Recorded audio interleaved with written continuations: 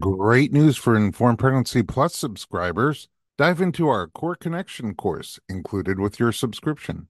Hosted by Natalie Headings, a pre and postnatal exercise specialist and ACSM certified personal trainer, she's an incredible teacher. This 5-video series equips you with essential insights to understand what your pelvic floor and core are, how they work, and how to enhance pelvic floor and core strength and proper function during and after your pregnancy and birth. Learn about pelvic floor basics, key postural adjustments, effective muscle releases, and breathing techniques for a healthier core and floor. Don't wait. Visit informedpregnancy.tv and get started with the invaluable Core Connection today.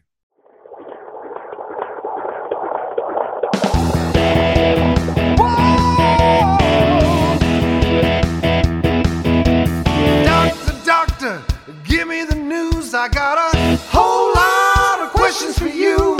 This kid's gonna test my will. I got a lot to learn and my baby's due.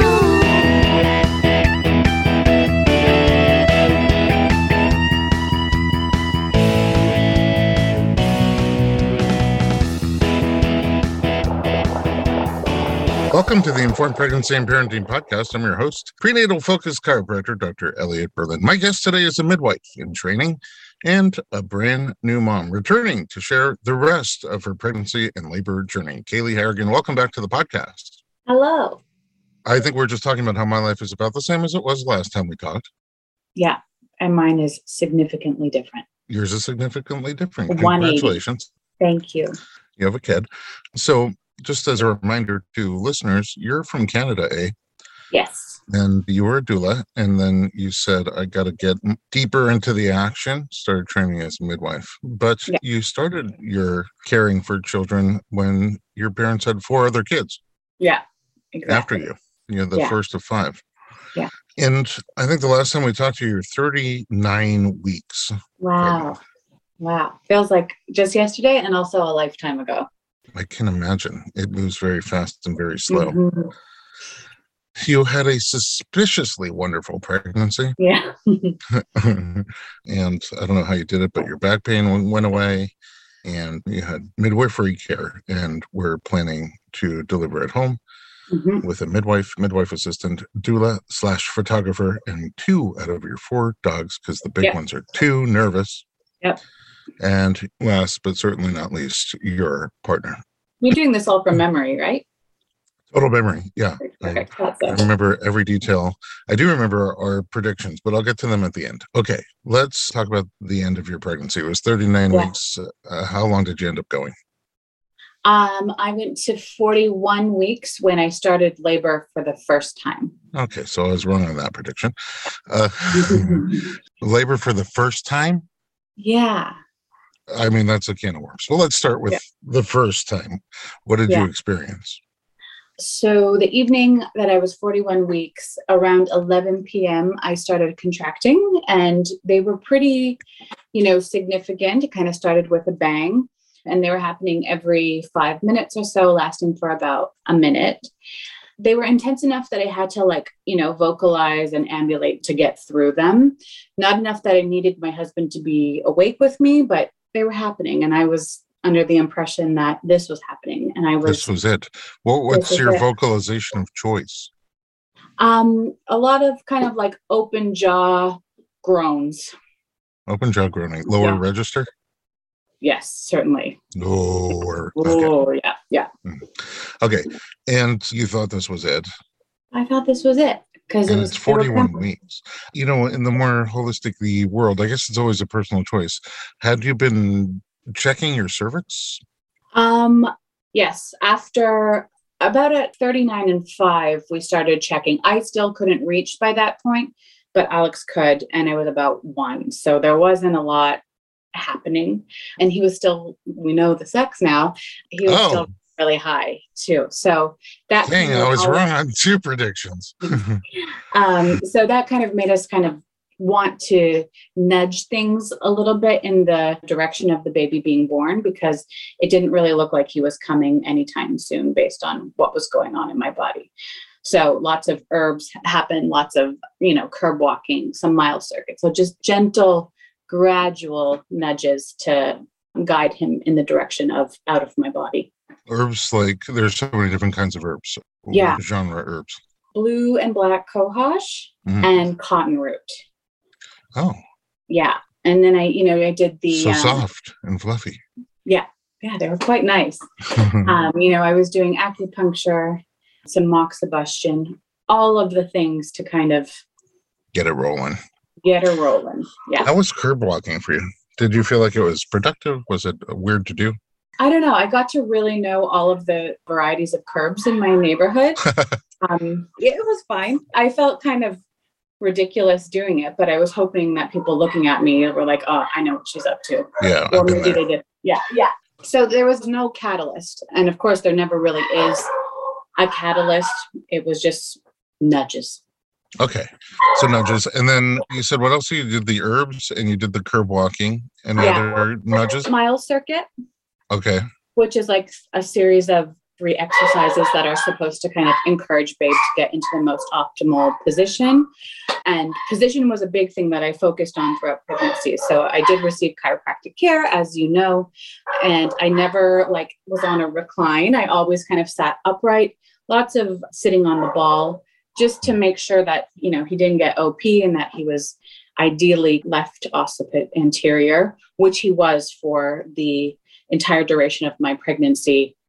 But spoiler alert, not for the birth. Oh, no. Yeah. Oh, no. Okay. So you're doing all this mile circuit. Which 3 exercises? So there's an exaggerated side lying, which I did with a peanut ball.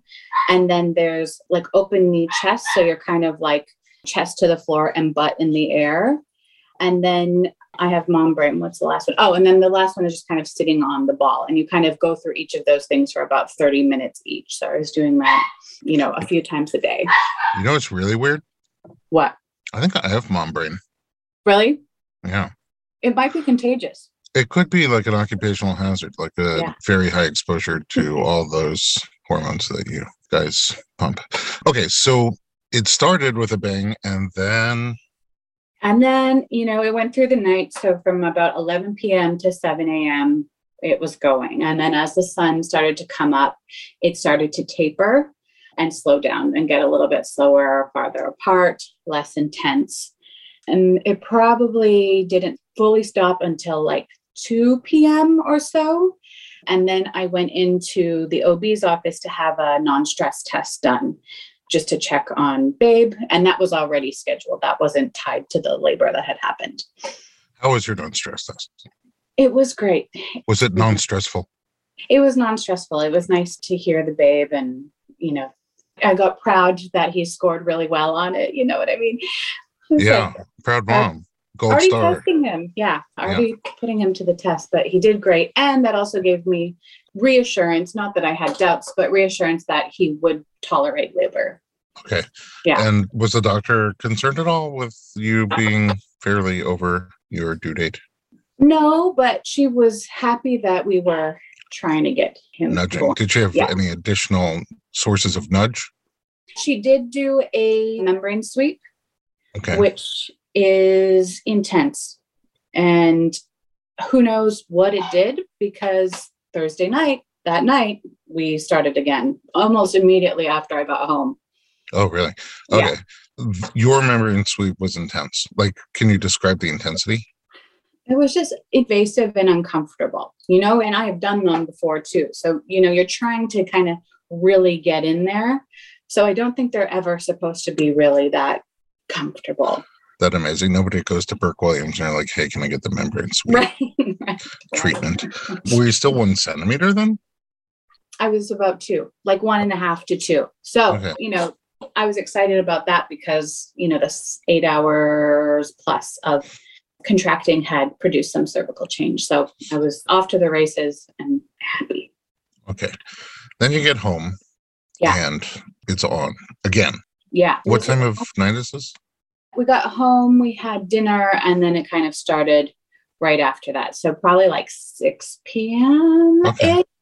And it was kind of a gradual build. And it was enough that I was, vocalizing and moving. And I just told my husband though to go to bed because it was, nothing to write home about just yet. And because the night before we had both been up quite a bit, for this chapter of the labor, because I was so tired from the night before, I was able to sleep in between contractions. So I would like lay down in my bed, fall asleep, and then spring up and start rocking and rolling, and then get through it and then go back to sleep, which was something. Do those little rapid chargers actually give you energy, or are they more annoying because you get woken up every 4 minutes? Yeah.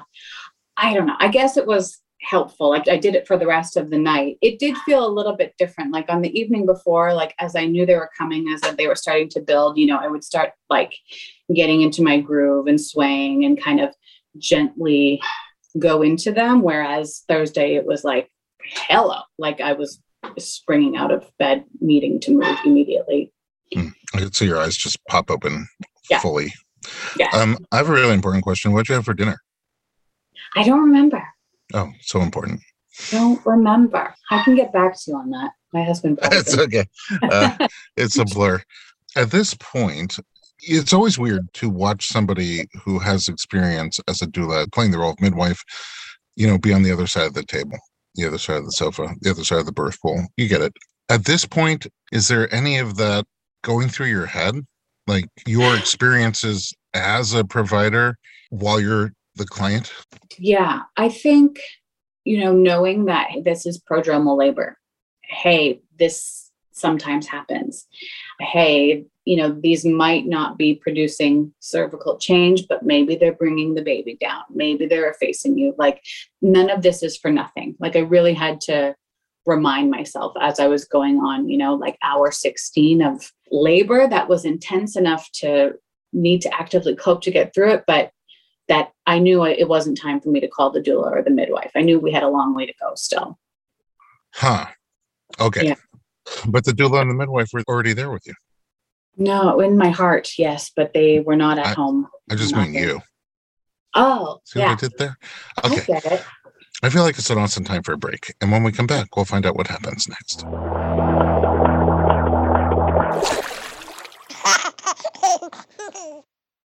This episode is sponsored by an innovative product that's made a big difference for parents and babies alike.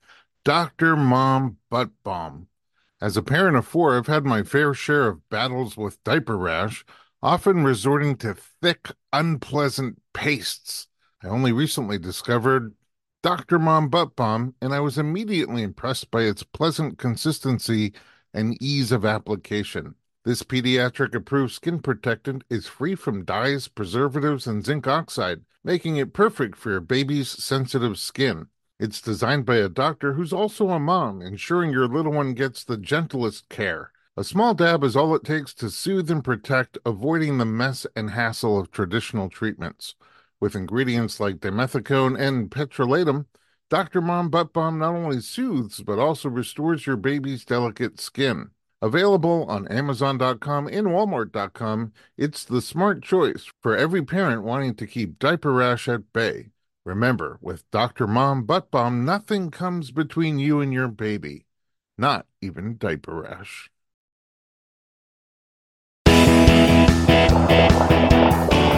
Welcome back to the Informed Pregnancy Podcast. I'm talking to Kayleigh, Harrigan, and first, there was a night of labor that turned out to be not really labor. Then you get a check with the doctor, NST's all good, membrane sweep, go home, have mystery dinner. And then labor starts again, and you're laboring all night. But this time more of a pop with each surge. Okay, what happens next? And then the sun comes up, and same thing as the day before. Things start to kind of taper off, but they're still there a little bit. But it's, it's going away. It feels like I had just repeated the night before with a little bit more sleep the second time. So then I was really hoping that they had produced cervical change. I was able to kind of talk myself off the ledge, prodromal labor is not for nothing, blah, blah, blah. And then Friday morning, I was like, I better be dilated. And so I could check myself at that point though. So, there was change. He did come down. I was able to touch his head, which was so cool. Oh, wow. Yeah. And I was 4. So then So something had happened. So I was elated. And I got on the phone immediately and called Alex, my midwife, and said, Alex, I'm taking castor oil. We're getting this show on the road. Wait a second. But at this point, are any of the dogs around you? That's a good question. I think on Thursday, after the night of labor, he brought the 2 big dogs to the sitters. And the one dog, Frida, never left my side for the entire thing. No, and Frida's the doula dog. She's the doula dog. Every single photo from the labor, it's like, find Frida. She's in there somewhere. Photobomb Frida. Yeah. And then even now, she doesn't let the baby go out of her sight. How old is Frida? We think she's like maybe 4, but young. What breed is Frida? She's a Chihuahua pug. Oh, yeah. The Chihuahua? Pagawa? Yeah. Oh. I didn't know her story when we applied to adopt her, but she was actually a homeless dog and had puppies on the streets. So, wow. So I feel like Frida right now is like reliving or like reclaiming her postpartum experience, and she is just basking in it and loving it. Wow, that's such a cool story. Yeah. All right. And you have a cool story too. So you make the phone call. We're, darn it, taking this castor oil. Did you take the castor? Alex said, I'm not telling you what to do, but I'm also telling you what to do. Do not take castor oil. This labor is coming. And I'm really happy that she said that, because by about 1 p.m., it had started again. And this, obviously the sun was up. It wasn't like this nighttime thing that it had been the days before. And it was probably more intense than both of the other nights. And, as time went on, I needed my husband to double hip squeeze, which was something new. Like, I needed a support person to get through them. But I was elated. I was so, so happy, because this is what I wanted and this is what needed to happen. If you remember, were you feeling the surges more in the front or in the back or both? Completely in the front. Super localized sensation in the front. And it almost felt like a small portion. And this was refreshing. I think labor hurt less than I thought it would. Oh, okay. Yeah. Like, it was very painful. It was the most intense sensations I had ever felt. But, eventually I got a little bit floaty and the endorphins kicked in, and, there was that medicine there. And I had a good time, dare I say it. Really? Yeah. You're enjoying the ride? I think so. Yeah. I'd do it again. So does that mean, because you said it was also intense and painful, so is it pain and pleasure at the same time? Yeah, I think so. And if you ask me right now to remember exactly how it felt, though, I cannot put my finger on it. It's weird. So there's a little bit of birth amnesia there, but I cannot put into words exactly the sensations. I'll have to ask Alex. Yeah, Alex isn't there yet. Oh, so I'll have to ask your husband or Frida. Yeah, ask Frida. Okay, so you're having a good time. You feel yourself progressing. It's intense, but that's another interesting point, though, is that as it progressed, it became, even though more intense, more tolerable at the same time. Yeah, certainly. All right, what happens next? And so by about 6, my husband's arms were noodles, and we had the doula come over to, give him a little break. And also, it seemed things were going. So contractions were maybe every 2 to 3 minutes, lasting for about 1.5 minutes. And as soon as the doula got there, it seemed like it got even more intense. And I think within about an hour, she said, I think it's time that we call the midwives. And they got there, maybe half an hour, 45 minutes later. And at that point, I asked to be checked, and I was still 4 centimeters. No. I wasn't defeated in that moment, though, because I this is true labor. It's not going to stop. There's no way this is going to stop. A moving train. Right. It was a moving train. There was no stopping it. And so Alex sent my husband to bed because he had been working hard for a long time. And this is where things kind of get blurry. I remember being in my bed. I remember being in my bathtub, in my shower, in my living room. I remember feeling kind of like an out of body experience, which was quite cool. And minor mild visuals if my eyes were closed. So it was kind of psychedelic. It was cool. It was all the good things that you hear about labor. I feel like I was able to experience. Well, that's awesome. Were you then not really aware of time? No, time had no meaning. Yeah. And just the postpartum season has been long and short. That's kind of how labor felt as well. Long and short. Yeah. The long and short of it. Yeah. That check happened at about 6:30 going back to time. And so it's 24 hours after you really started your second set of labor. Yeah. Yeah. And then there was a break before your third set started in the afternoon. Okay. Yeah. And then by 9 or so, I asked Alex to check me again.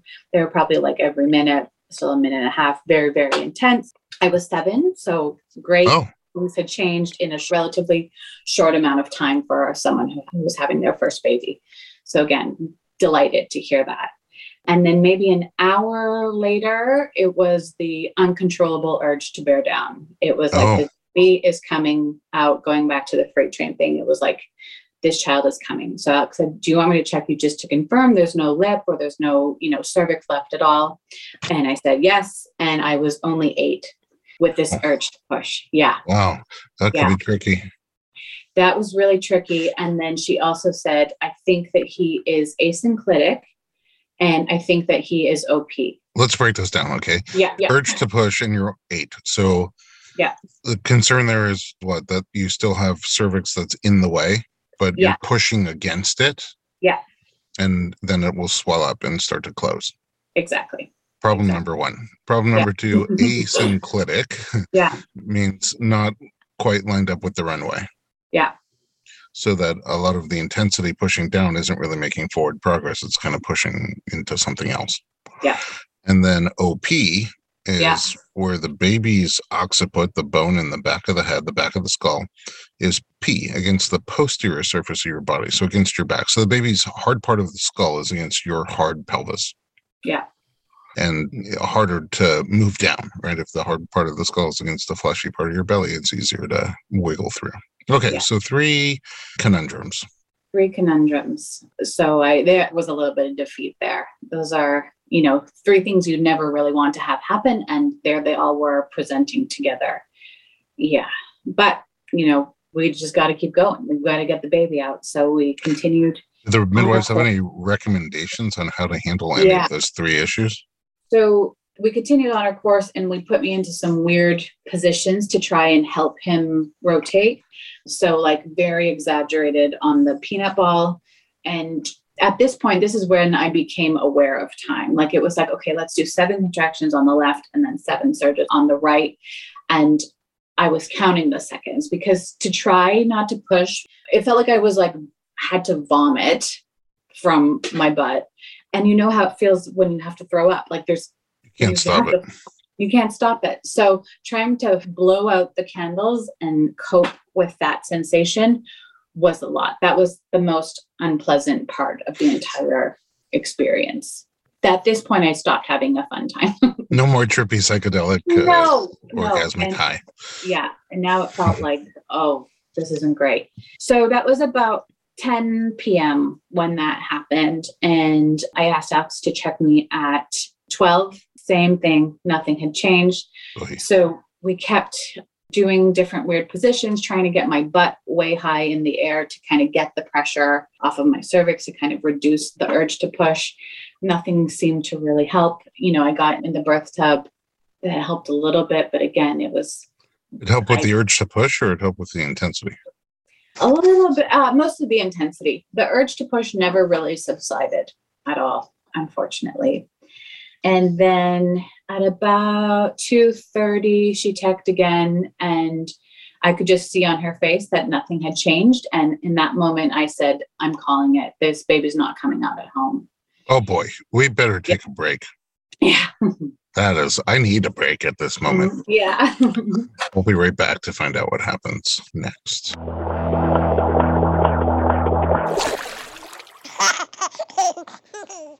Hey everyone, it's Dr. Berlin, and I want to talk to you about something that is close to my heart. Literally. Omega-3. It's a crucial nutrient that's sadly overlooked. With 95% of women deficient, Needed, the supplement brand I trust, created their brand new omega-3 soft gels. Designed by perinatal experts, they support you and your baby's well-being from fertility to pregnancy and beyond.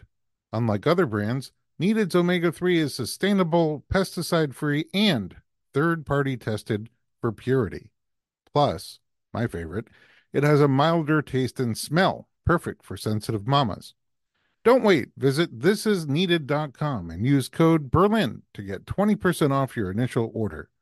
Experience the needed difference, consciously crafted for your health and the planet.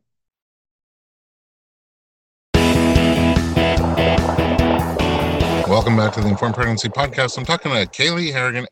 We went from a very trippy, psychedelic, levy, earthy, birthy experience with, slow progress, but slow and steady, until three things hit you.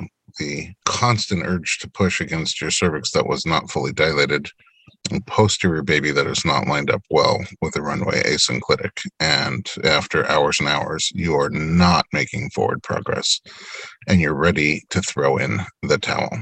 Yeah. What does that mean for you? It means I'm getting in the car and I'm going to get an epidural. When I was trying not to push, I could feel myself clamming. I could feel there was no relaxation. There was no softness in my body at all. It was just tension. And I was grateful that we have access to these tools like epidurals, because sometimes that's just what it takes to have someone kind of let go, soften, relax, and release. So that's what we did. I do remember I only had 2 contractions in the car in the 12-minute drive. So I was here again. I'm aware of time. And, my husband had to drop me off at the emergency room and then go park the car. And this is kind of a funny story. This is something I kind of look back at and laugh. And this man who was wheeling me up to L&D, I swear it was his first day, he was wearing an entire bottle of cologne. Oh, no. He managed to hit every single bump and elevator doors were closing on me. He had to take a run at it to get over the little bump in the road. I was like, sir, I can walk. But no, I had to. They already have a bump. Yeah, right. So there's a little comic relief in that. That was probably, a funny part in hindsight. So we get to L&D, I go on the monitors. Here's another side note. The nurse was having a hard time finding the baby's heart.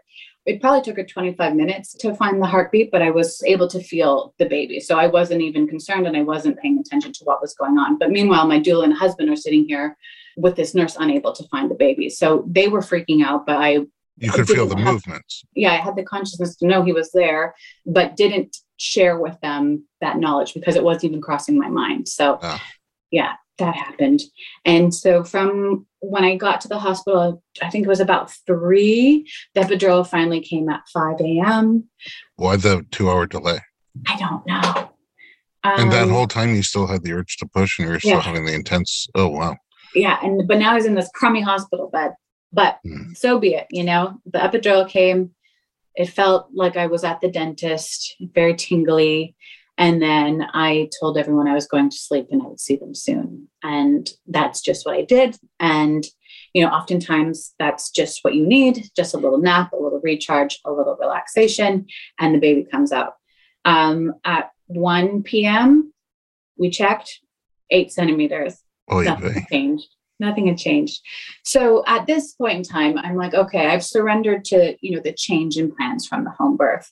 Now do I surrender to having a cesarean birth?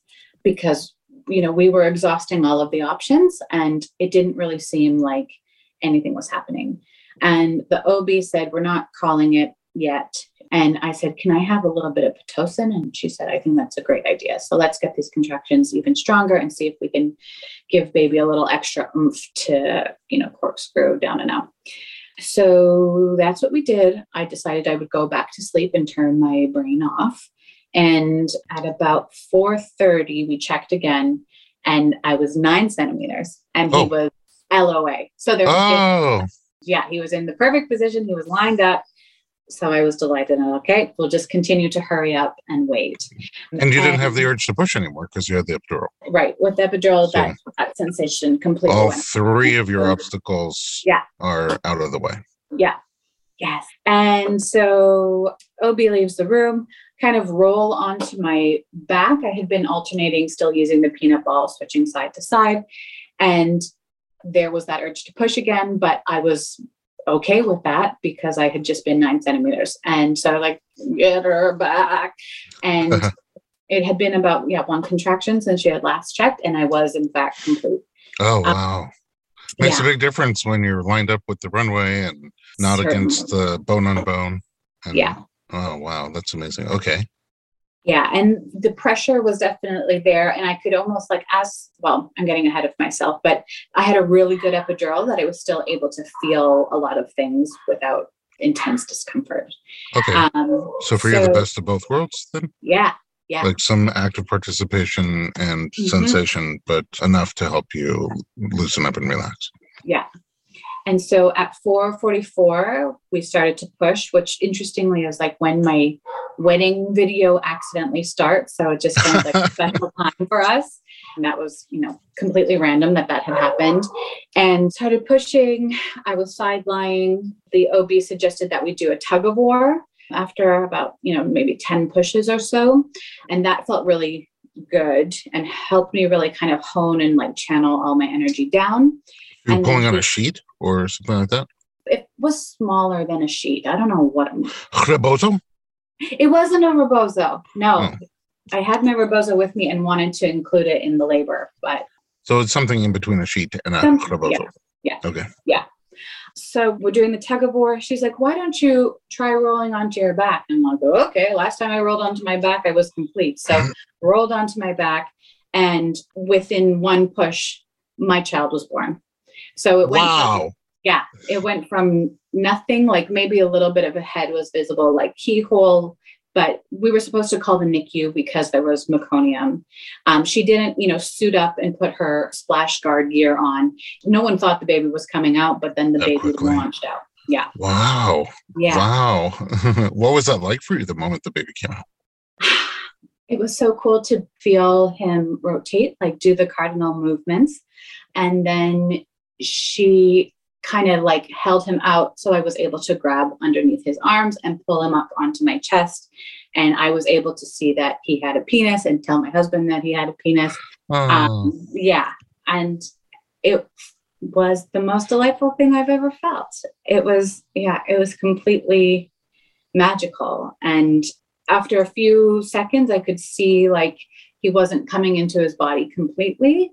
And so I was, kind of like stimulating him, like rubbing his back, rubbing his feet, talking to him, letting him know like, hey, you're here, you're safe. We're so happy. We're so grateful to meet you, which was cool. It felt like I was still an active participant, and then I could see he was flaring his nostrils a bit and like grunting a bit. And he was having retractions at his chest, which are all things that suggest that the baby isn't breathing as effectively as they could be. So then I was able to kind of lift him up and turn him to do postural drainage to help kind of have the fluid that was built up in his lungs kind of drain and release. So I felt like I was there with him, and it felt like my midwifery skills, I was doing them on my own baby, which was really kind of cool. Kicked right in. Yeah. And I think it was nice for him to have someone familiar kind of helping him through this kind of assumingly scary movie moments. Yeah. Could be a movie one day. Yeah. Oh, wow. Oh, my goodness. Congratulations. What a journey. I have a few questions here. Yeah. Number one, were you prepared from the beginning for the fact, I know you had a backup doctor, so you're prepared at some level, for the fact that maybe, as my dream is to have this baby, my preference is to have the baby at home. But if I need to go to the hospital, I'll go. If I need intervention A, B, or C, I'll get it. And if I need intervention C specifically, I'll get it. Yeah. Was that your mindset from the beginning? It was something I had to work on and work through the entire pregnancy. In the beginning, I was kind of like home birth or die. And I know that that's not realistic. We can influence birth, but we can't control it. And that's something that I will often share with my clients. So I had to really kind of process and go through the possibility of him not coming out at home. And interestingly, anytime I would imagine or visualize the birth, I couldn't see which room in my house he was born in. I couldn't see what position I was in. I could never see the birth happening at home. But that being said, I could never see the birth happening in the hospital either. But that was something that I was aware of. And I had packed a hospital bag, not, I was like, am I manifesting? And I was like, no, I'm just prepared. So it came up a lot throughout the pregnancy. Your mom and I predicted you would have a girl. Mm-hmm. And your husband was like dreaming of having a girl. Yeah. So obviously we were all misdirected to your next pregnancy, I suppose. You're right.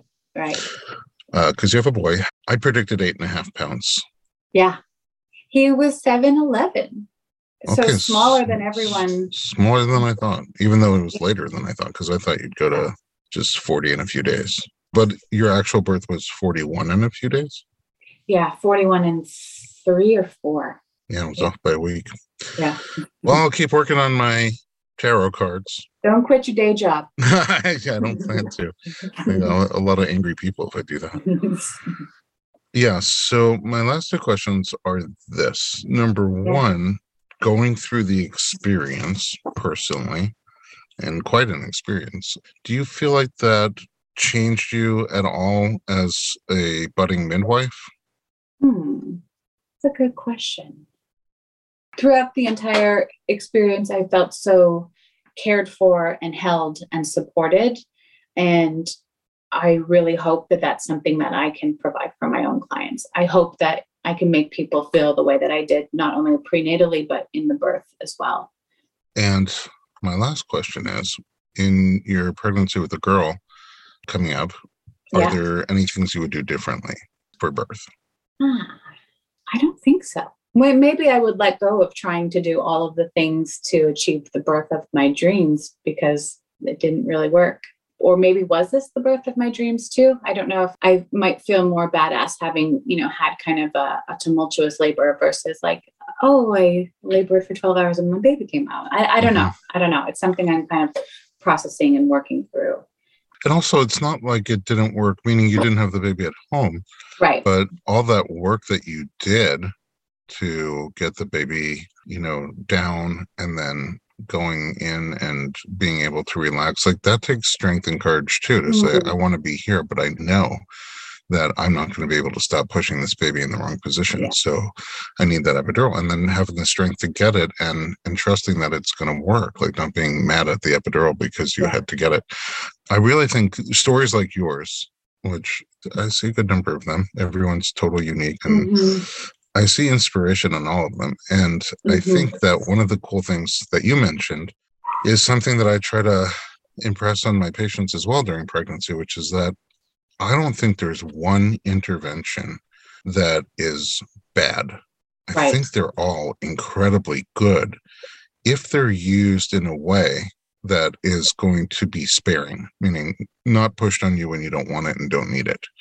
So if, the only thing worse than someone who's forced, in my mind, forced into a C-section that they didn't want or didn't need is somebody who needed one and didn't have access to it. Right, certainly.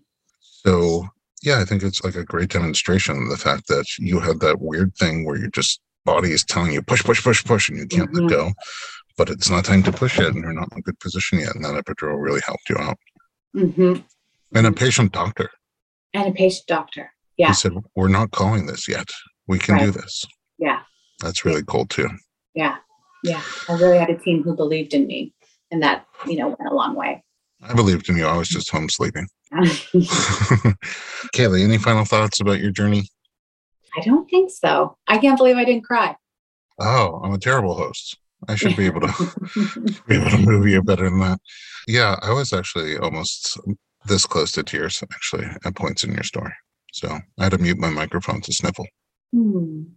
Anyway, you're an amazing human. I'm so grateful to the universe for bringing you into my life for just a little moment there, and to have a tiny role in your journey to help you at least get comfortable and somewhat prepared for your birth in terms of your body function.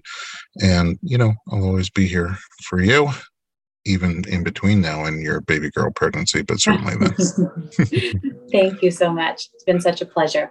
Oh, #mutual. Where can we find you online?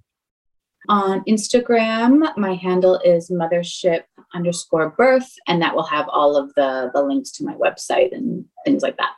I will find you there. And we are on Instagram as well at Dr. Berlin. It's DocTorBerlin.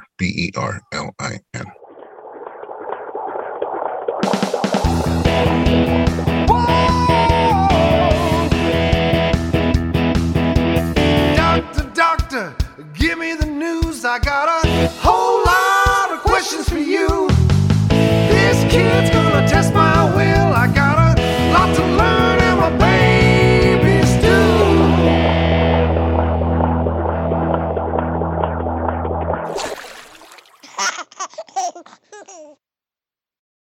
This episode is sponsored by an innovative product that's made a big difference for parents and babies alike.